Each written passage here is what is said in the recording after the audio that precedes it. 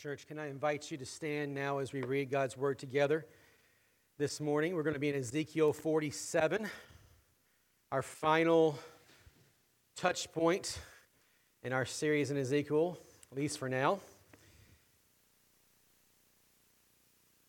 We're going to be reading 47, 1 through 12 together. Hear the word of the Lord. Then he brought me back to the entrance of the temple, and there was water flowing from under the threshold of the temple toward the east, for the temple faced east. The water was coming down from under the south side of the threshold of the temple, south of the altar. Next, he brought me out by way of the north gate and led me around to the outside of the outer gate that faced east. There the water was trickling from the south side. And as the man went out east with a measuring line in his hand, he measured off 1/3 of a mile and led me through the water. It came up to my ankles. Then he measured off 1/3 of a mile and led me through the water, and it came up to my knees. He measured off another 1/3 of a mile and led me through the water, and it came up to my waist. And again, he measured off 1/3 of a mile, and it was a river that I could not cross on foot, for the water had risen. It was deep enough to swim in, a river that could not be crossed on foot. He asked me, "Do you see this, son of man?" Then he led me back to the bank of the river. And when he had returned, he saw a very large number of trees among the sides of the riverbank. He said to me, "This water flows out to the eastern region and goes down to Arabah. And when it enters the sea of the foul water, the water of the sea becomes fresh. And every kind of living creature that swarms will live wherever the river flows. And there will be a huge number of fish because this water goes there. And since the water will become fresh, there will be life everywhere the river goes. Fishermen will stand beside it from En-Gedi of En-Gelium. And these will become places where nets are spread out to dry. And their fish will consist of many different kinds, like the fish of the Mediterranean Sea. Yet its swamps and marshes will not be healed. They will be left for salt. All kinds of trees providing food will grow up on both banks of the river. Their leaves will not wither. Their fruit will not fail. Each month they will bear fresh fruit because the water comes from the sanctuary. Their fruit will be used for eating and their leaves for healing." This is the word of the Lord. Thanks be to God indeed. You may be seated. I was thinking this week how often it has been a reality in my life where I may have had a perspective about something, and then when I had a lived experience with whatever that something is, that lived experience was vastly different than the perspective that I had going into it. You ever been in a moment like that where you've seen things just as you may have been taught a certain perspective about something, and then as you get older, you go, does not correspond to reality at all. I'm sure we've all been in these moments, Like for me, I grew up in Roanoke, or outside of Roanoke, Virginia. For me, I lived in a little small town called Goodview, Montvale, these little small, really small towns, and I thought Roanoke was the big city. And Roanoke's smaller than Murfreesboro, by the way. And we would go, and I would think that was the big city. And I knew that there were big cities, right? I knew, like New York, L.A., we knew that those were like different. Chicago, Atlanta, whatever. But I always thought Roanoke was, comparable to all the other big cities out there. And I realized as I moved about as an adult, moving from Knoxville, which is a little bit larger city, then moved to Louisville for seminary, then moved to Raleigh after seminary, and then moved here to Nashville, like how different the world is when you start to see things for as they really were, and how now as I go back to Roanoke and visit family, how much different Roanoke feels to me than it did when I was a child.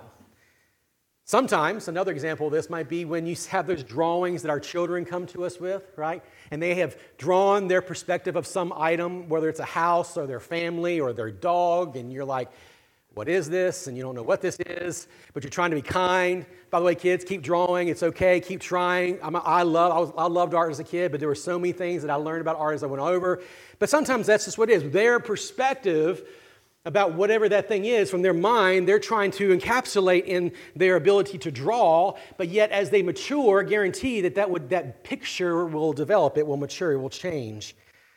Or if you are a son of the South, particularly here of Tennessee, and you are a football fan, which I don't know how many of us are here are, you might have found recently that our neighbor to the south, Alabama, and their head coach, Nick Saban, apparently struggles with a warped perspective on things.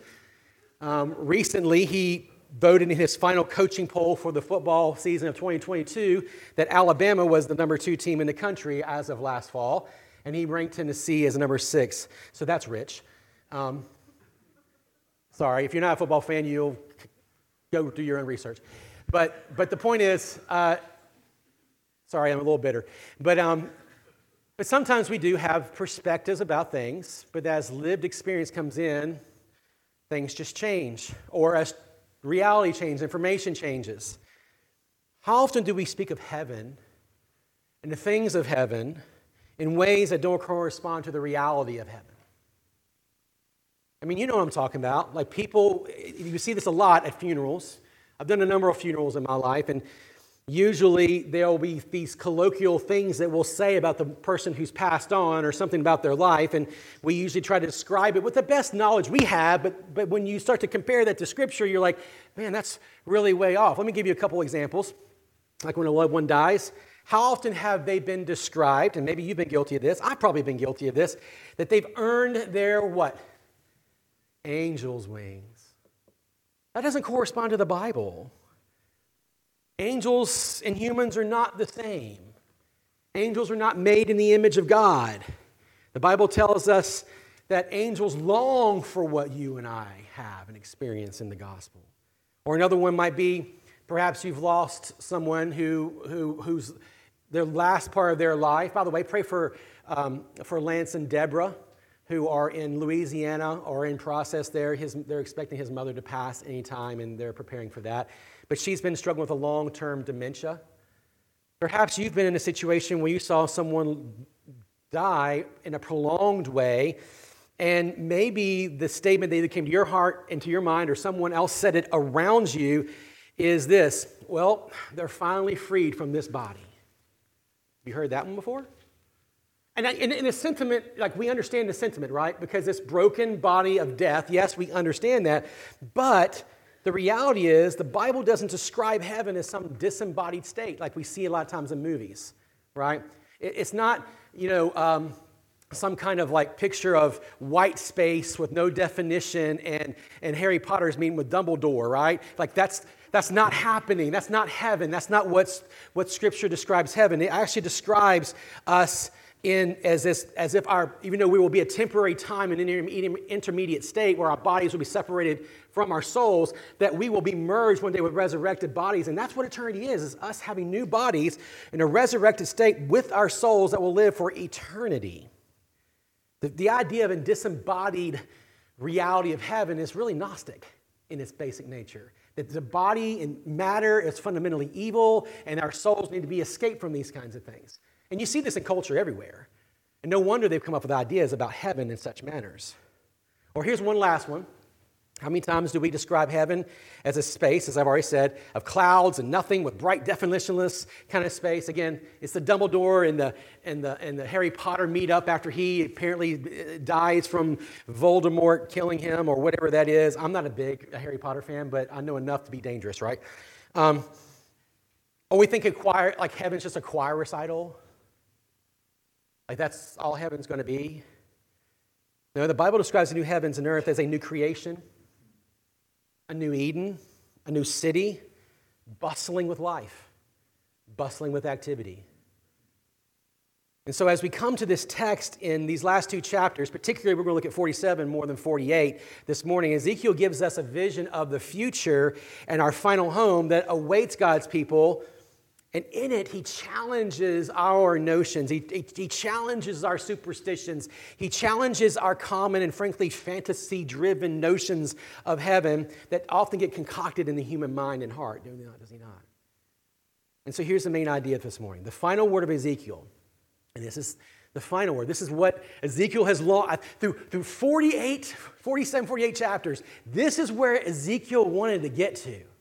These last 40 through 48, right, that's last 7 or 8 chapters, like This is where Ezekiel has been trying to get to, and through all the judgment, through all the darkness, here's his final word. He invites us to hope in a promised paradise that guarantees a new and better Eden, out of which flows living water that nourishes all of creation for eternity. I'll say that again. The final word of Ezekiel invites us to hope in a promised paradise that guarantees a new and better Eden, out of which flows living water, nourishing all of creation forever and forever and forever. So here's what we're going to do. We're going to overview here just for a moment of what we see here in 47 and 48 could be divided into two parts. The life-giving water, which we just read, that flow from God's presence in the temple. And then from there, verse 13, all the way through the end of 48, then we see the division of the land and the gates and the access of God and all those kinds of things, okay? Now, these final chapters of Ezekiel illustrate for us a picture of what heaven will be like in that future state. It is pointing forward. We said this a few weeks ago on New Year's Day, that this is what it is.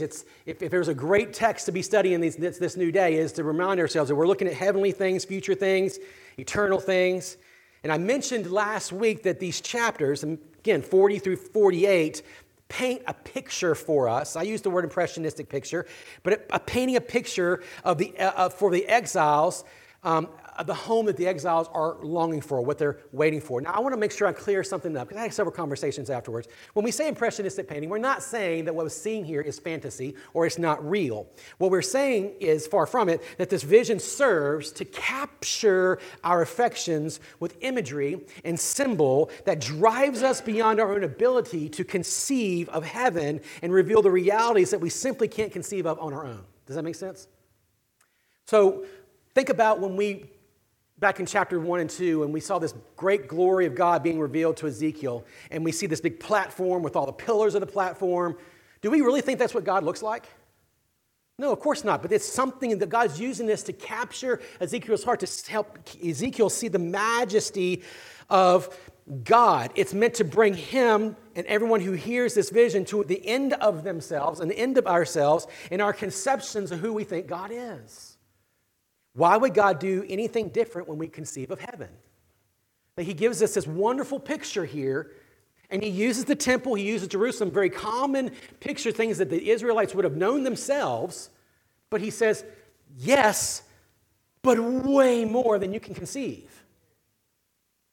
Way bigger. I mean, again, we looked at last week, the scale of the temple as it was measured off was vastly larger than what was ever realized in brick or mortar on this earth. Vastly more. And so, remember, what we're trying to get at as we're thinking about this idea of heaven, what is portrayed here is very different than what Israel or what Jerusalem would have thought, what Israel would have thought about Jerusalem, or what they would have thought about or known of in the temple in their own history. The temple and the city of Jerusalem are greater than themselves in God's redemptive economy. Like, they point to something bigger than themselves, and that's why it is. That's why we talk about this idea of types and shadows. When you understand it correctly in the Scriptures, we understand that these things these are gifts from God in the Bible to show us greater things. That's why our predecessors, our church fathers, have always understood this throughout church history. And so you have these two parts here. Again, as I mentioned here, let me just quickly say, 47, 1 through 12 is this river of life, which is what we're going to devote most of our attention to this morning. Actually, all of our attention to. And then from there is this division of land that's given to all of God's people. And what you're seeing in this whole picture, if we were to read the whole thing out, is this river goes out, it's nourishing everything, and as it gets out and further, as you notice in the passage, the river gets more wild, more rambunctious, more powerful. And when it's going out into all the surrounding areas, what is it doing? It's creating life. It's creating real life. And all of God's people who are surrounding around the city, the sanctuary there where God's presence is, are teeming with life and vitality in a way that they have never known in human history. And they then are a blessing to the rest of creation, which is what Genesis tells us we're supposed to do in the first place. Okay, so that's like a short synthesis of what we get here in 47 through 48. But we're going to devote most of our time, as I've said, to this living water that flow from God's presence in the temple. And I just want to look at a lot of scripture here. And so you might want to jot some of these scriptures down. They're not in your text, but just some things, some points there, and you can go back and read them on your own. But certainly when we see this passage, as we read a few minutes ago, of this river, probably other passages popped into your brain. Here's a couple that may have popped into your brain. They did in mine as I studied this week. Joel 3:18 says something very similar. It says, "And in that day the mountains shall drip sweet wine, and the hills shall flow with milk, and all the stream beds of Judah shall flow with water. And a fountain shall come forth from the house of the Lord, and the water the valley of Shittim." Sounds very similar, does it not? Another prophet, Zechariah 14:8-9. "On that day, living waters shall flow out from Jerusalem, half of them to the eastern sea, and half of them to the western sea, and it shall continue in summer and as in winter, and the Lord will be king over all the earth. On that day, the Lord will be one, and his name one." The prophets were consumed with this thing. The prophets were constantly trying to tell the exiles, there's something greater coming. It's going to be something far greater than what you've known or have known. It's going to eclipse any of your ideas of temple and Jerusalem and land and inheritance. It's something far greater than you can even conceive of. Now, all the foundations of these prophets' thoughts were certainly driven by something else. How they understood creation. Genesis 2. It drives us back to Genesis 2. And there, you remember, I won't go there for you this morning, but you can read on your own. We see God plants a man in the midst of the garden. It describes a river that flows out of Eden into the garden, and there divides out into 4 tributaries called the Pishon, the Gihon, and the Tigris and the Euphrates. And the theme of this whole thing is this picture of creation whereby fruitfulness and flourishing are happening in God's creation. This is pre-fall. And man, remember, man's given this responsibility to tend to it, to care for it, to be God's ambassadors in it, to all of creation, multiply and fill the earth in it, and all the things that go along with creation mandates that are there. And the theme of this theme of nourishing water that runs out of creation, which, by the way, what happened? Like the garden shut off. God pushed his people out of the garden because of their sin, and therefore we've been striving to get back into the garden ever since. And what is the nature and character of the rest of the land? Isn't how many times, even the songs we sang this morning, dry and parched? All of creation and all these things that the prophets were obsessed with were about getting us back to the garden. Psalms 46:4, "There is a river whose streams make glad the city of God, the holy habitation of the Most High."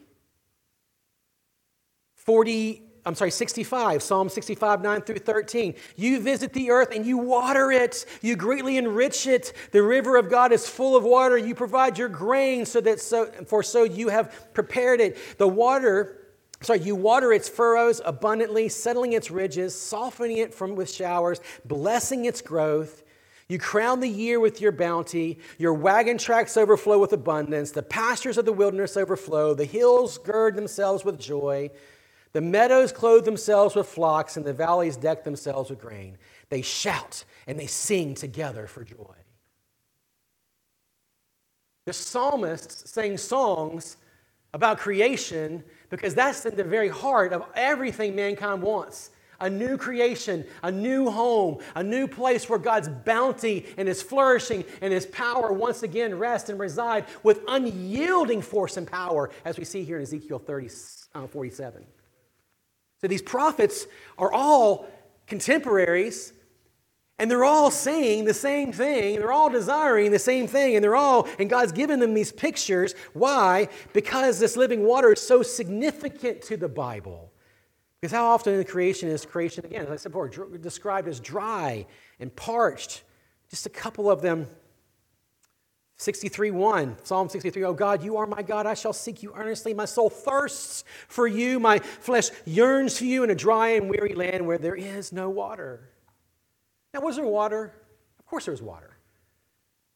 But the picture here is that God has dried up His entire life force from the rest of the earth because of sin, and until His purposes are completely fulfilled, And when his purposes are completely fulfilled, he will open up the waterway in ways that you and I could never understand.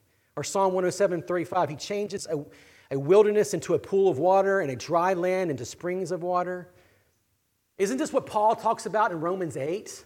When he talks about creation, the future glory. For I consider, he says, that the sufferings of this present time are not worth comparing to the glory that is to be revealed to us. For the creation waits with eager longing for the revealing of the sons of God. For the creation was subjected to futility, sin, death, not willingly, but because of him who subjected it, in hope that the creation itself will be set free from its bondage to corruption and obtain the freedom of glory of the children of God. For we know that the whole creation has been groaning in the pains of childbirth until now. All of creation has longed for this. And not only in creation, but we ourselves. We have the first fruits of the Spirit. We groan inwardly as we wait eagerly for the adoption of sons, the redemption of our bodies. So as Christians, we know this. We have received the first fruits of the Spirit that dwells inside us because of Christ, and he's now returned, and the Spirit comes and fills God's people up. But we are still not home yet, are we not? And we long with groaning, two groanings for words. And we know that later on Paul talks about the fact that he gives groanings, his Spirit prays for us as we need for him to pray for us in this mediated time right now.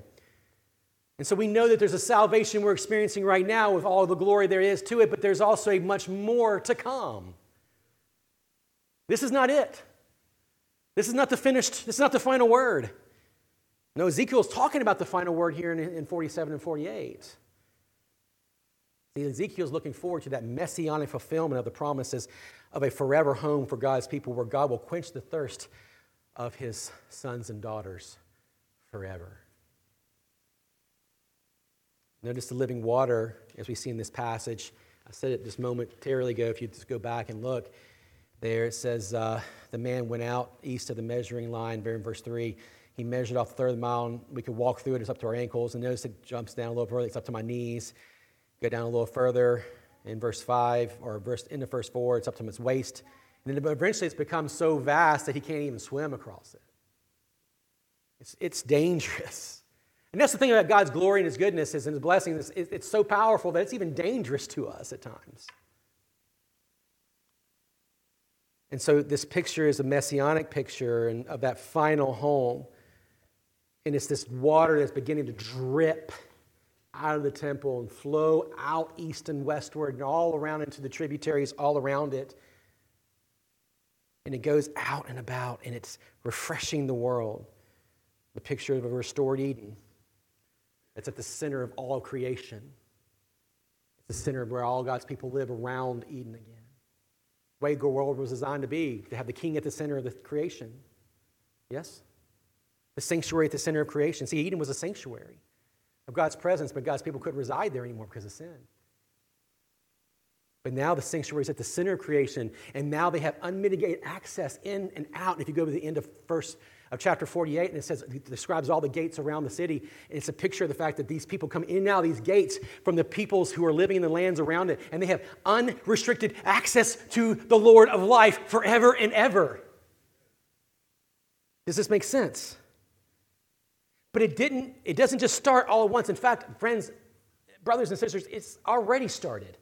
This is exactly what John picks up on. There's no doubt that if you read John in light of Ezekiel, you understand John's picking up on the ideas of this water of life that is now beginning to trickle out into the world through Jesus and then through his church. And then one day when Jesus returns, it just gushes for us. John 7:37 through 39 says, on the last day of the feast, the great day, Jesus stood up and cried out, if anyone thirsts, let him come unto me and drink, he says. Whoever believes in me, as the scripture has said, out of his heart will flow rivers of living water. So this living water is our access right now through the person and work of Jesus and what he's accomplished. But notice what he's talking about. John clarifies, now this he said about the Spirit, whom those who believed in him were to receive, for as yet the Spirit had not been given because Jesus had not yet been glorified. And so those who believe in Jesus get the Spirit and the living waters. We get a taste of the living waters right now as we wait for his second return. That's the work of the Spirit in our life. But it's not just looking at just when Jesus' first advent, as we tend to focus on, but again, John talks about it in his book of Revelation, 22, 1 through 5. He says it looks at the fulfillment, the fullness of this advent to come in when Jesus returns. It says, and the angel showed me the river of the water of life, bright as crystal, flowing from the throne of God and of the Lamb, through the middle of the street of the city. Also, on either side of the river, the tree of life with its 12 kinds of fruit, yielding the fruit each month. The leaves of the tree were for the healing of the nations. No longer will there be anything accursed, but the throne of God and the Lamb of God will be in it, and his servants will worship him. They will see his face. Again, gates in and out, right? Unmitigated access to our God. They will see his face, and his name will be on their foreheads. The night will be no more. They will need no light of lamp or sun, for the Lord God will be their light, and they will reign forever and ever. Now, the question that we want to have as we think about this text, as we've just had, is what does this mean for us? What can you and I expect of that day, that eternal state, or you might use the word glorified state, or that state of glorification? Some of us, we don't think about it often because we're enamored right now in our sanctification. We're enamored right now. But I mean, friends, God has given this great chain of salvation, right? Of election, of predestination, election, and regeneration, and all and so forth, all the way down to conversion, into justification, down through sanctification, and into glorification. He gives us this great chain, and you can't disconnect the chain from one another. Like, friends, if we want to grow in our sanctification, should we not then think and consider well and take great joy in that future glorification that is to come? And so that's what I want to do for these next few minutes. What is glorification? Glorification is, as some might say, it is that final mighty act of God in salvation. It's when God puts the final stamp. It's the final, chink in the chain, right? Kink in the chain of God's plan of redemption. And it will occur at Christ's return. And so glorification is both the re-embodiment of believers who have died and have existed without their bodies in this intermediate state, and our bodies will be raised from the dead and transformed. And two, for those who are still alive, it'll be that instantaneous change in the bodies of believers on earth, and their current bodies are immediately transformed. In both cases, the glorified bodies are imperishable, it says in the Bible. Again, you can read this and find these on your own. Neither will they wear out, nor will they ever get sick again. Praise be to Jesus. They will be glorious bodies. Amanda says it this way. She can't wait to get her shiny new self again one day. Right? It's beautiful. It's radiant. What it'll be like, I don't know. Will it be your 25-year-old self? I don't know. Don't ask me that. I don't know. All right? The Bible doesn't tell you that. I know some of us are like thinking about that like picture where you looked your best. Like, I don't know. Take it up with Jesus. Okay? I don't know. Our bodies will be powerful, not superhuman, but full of strength. They'll be spiritual, utterly consumed with the Spirit of God. They will be resurrected. They will be whole. And the question that you and I need to think about when we think about that glorified state in the future is, how is it shaping your hope right now? I mean, I've asked these questions of myself this past week because I don't oftentimes think that eschatological things are that relevant, but that's not true, is it? If you don't have a hope of something in the future, then what are you living for? If you don't have something that you're aiming towards, what's your hope? What's the purpose? Have you and I found the deep joy, I guess is what I'm trying to ask, the deep joy and peace and power for obedience that comes as we exult in the hope of our glory of God, Romans 5:2? Or could a joyful hope in God be the solution, perhaps, to the problems that you and I face in our daily lives, things like spiritual depressions or a lack of zeal for spiritual things or worldly mindedness. We struggle with these things probably because we don't have our hope like just entranced for that future glory. How often do we know that we should be looking forward to heaven with a greater desire, but we just don't know much about what God has in store for us, so we just don't look? And I don't think it's too light of a thing to say, that's a problem, right? It's a problem when we have so much wonderful truth written in the Scriptures and we don't take hold of it as God's people. We have either one, forgotten what we've been taught, or two, maybe we were never taught it, or maybe had never learned the great things God has in store for us. If you don't know very much about the good things God has in store for you, it doesn't seem like you will be able to have very much hope for the present things, yes? So then what does our glorification involve? I have three things, and then we'll be done. Our glorification, to be rightly understood, I've mentioned it quickly a minute ago, our glorification is coming when Christ returns.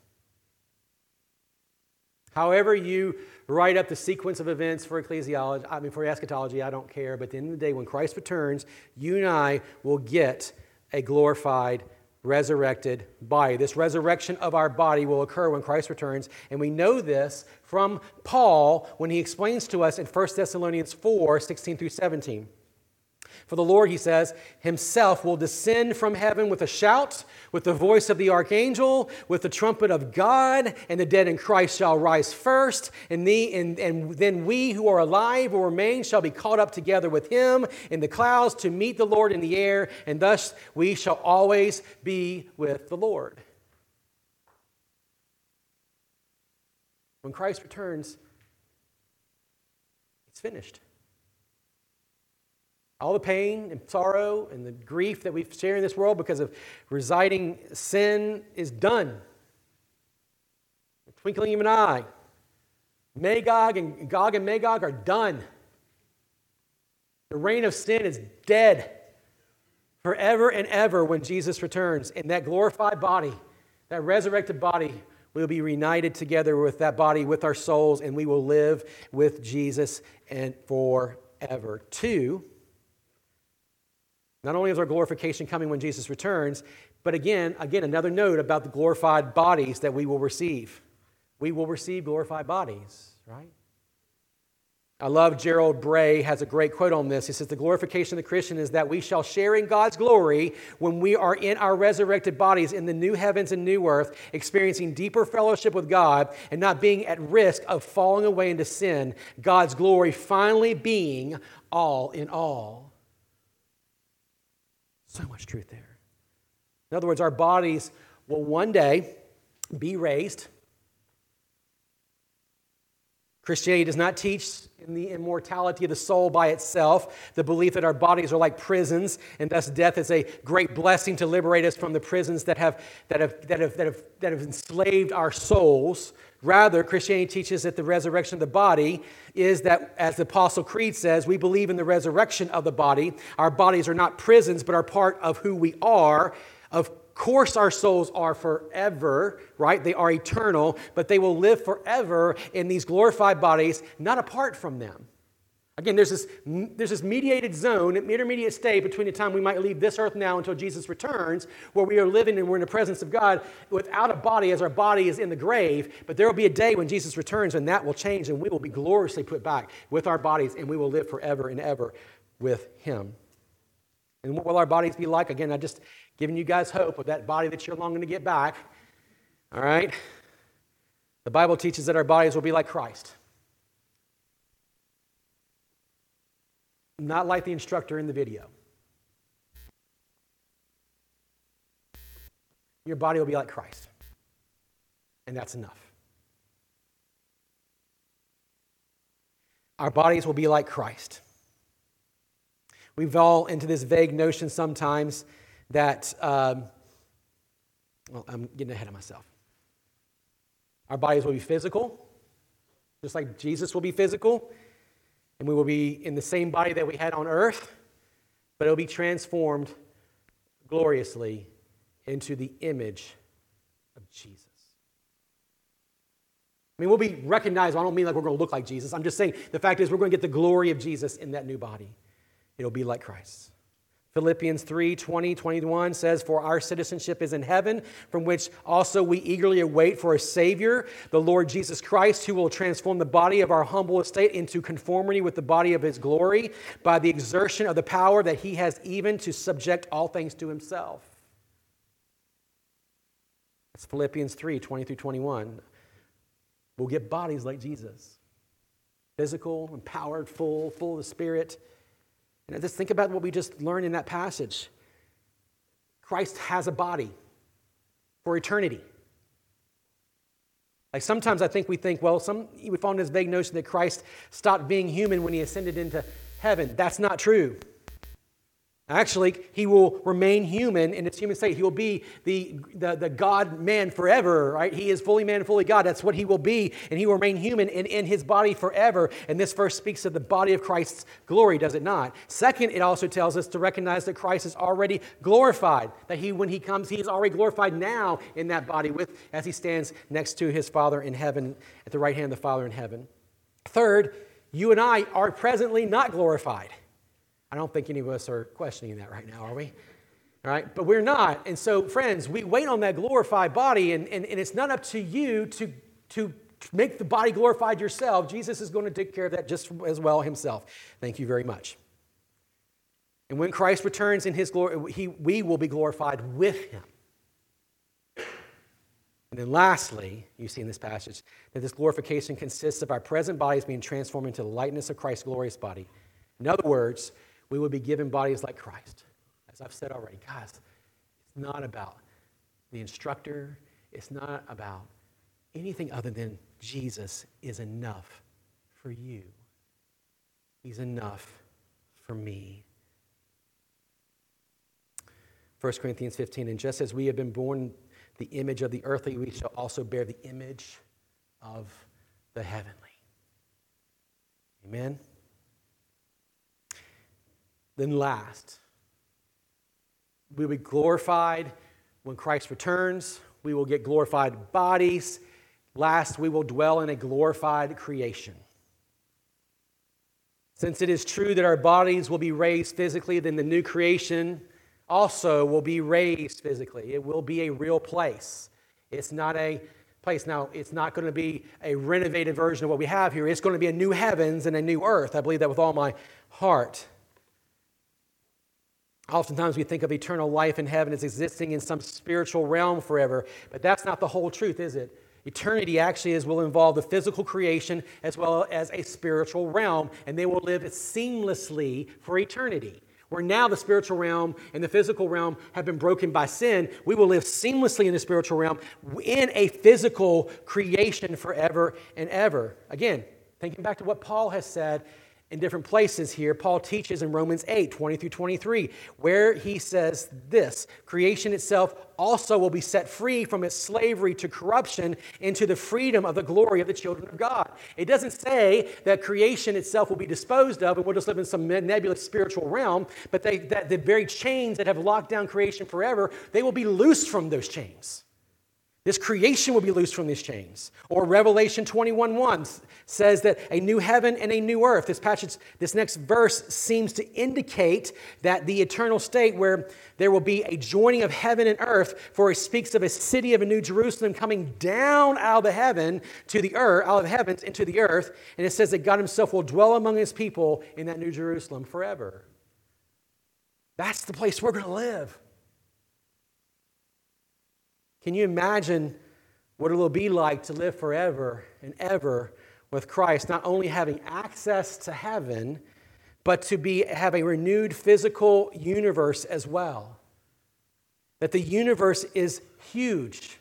Perhaps we'll be given the opportunity to explore it to its furthest depths in that new creation.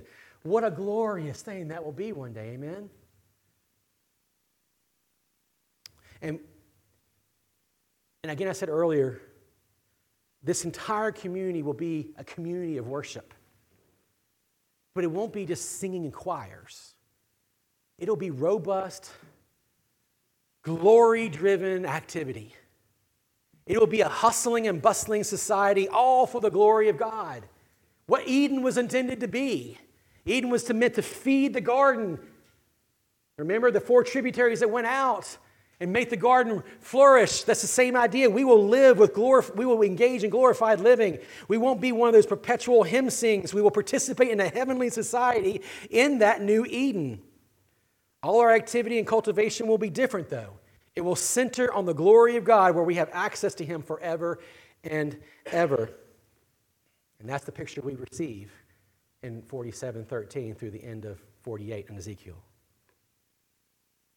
And let's finish up. Christian, you're to be, and I am to be, a people of great hope. Do we have that hope? Are we clinging to that hope? Psalm 45:5 says, hope in God. Do you have that? Can you say that with the psalmist? Or that in Titus 3:17, that we have a hope of eternal life, that our hope is not just a present hope, but it's a future-oriented hope? Or rather, that our hope gives us a kind of hope that gives us stability, because it's not a mere wish about a future. That's not what you're doing. It's not a mere wish, but it's a strong confidence in that future. Hebrews 6:19 says the hope we have as an anchor of our soul, a hope both true and steadfast. Is that where you are this morning, brothers and sisters? And if it's not, can I just kindly ask you, as you sit here and prepare for the Lord's table, to just beg, to stand before the Lord and pray before the Lord and ask Him to give you this confidence once again, to renew your confidence in this once again. See, our hope should bring us great joy, because it's not just a confident expectation in the future, but it's a confident expectation of good things to come in the future. 2 verses and we're done. Fix your hope completely on the grace to be brought to you at the revelation of Jesus Christ, brothers and sisters. 1 Peter 1:13. Fix your hope completely on the grace that is to be brought to you in the revelation of Jesus Christ. It means His second coming. And 2, our hope of these good things comes in Christ alone, as we see in Colossians 1:27, Christ in you, the hope of glory. Amen?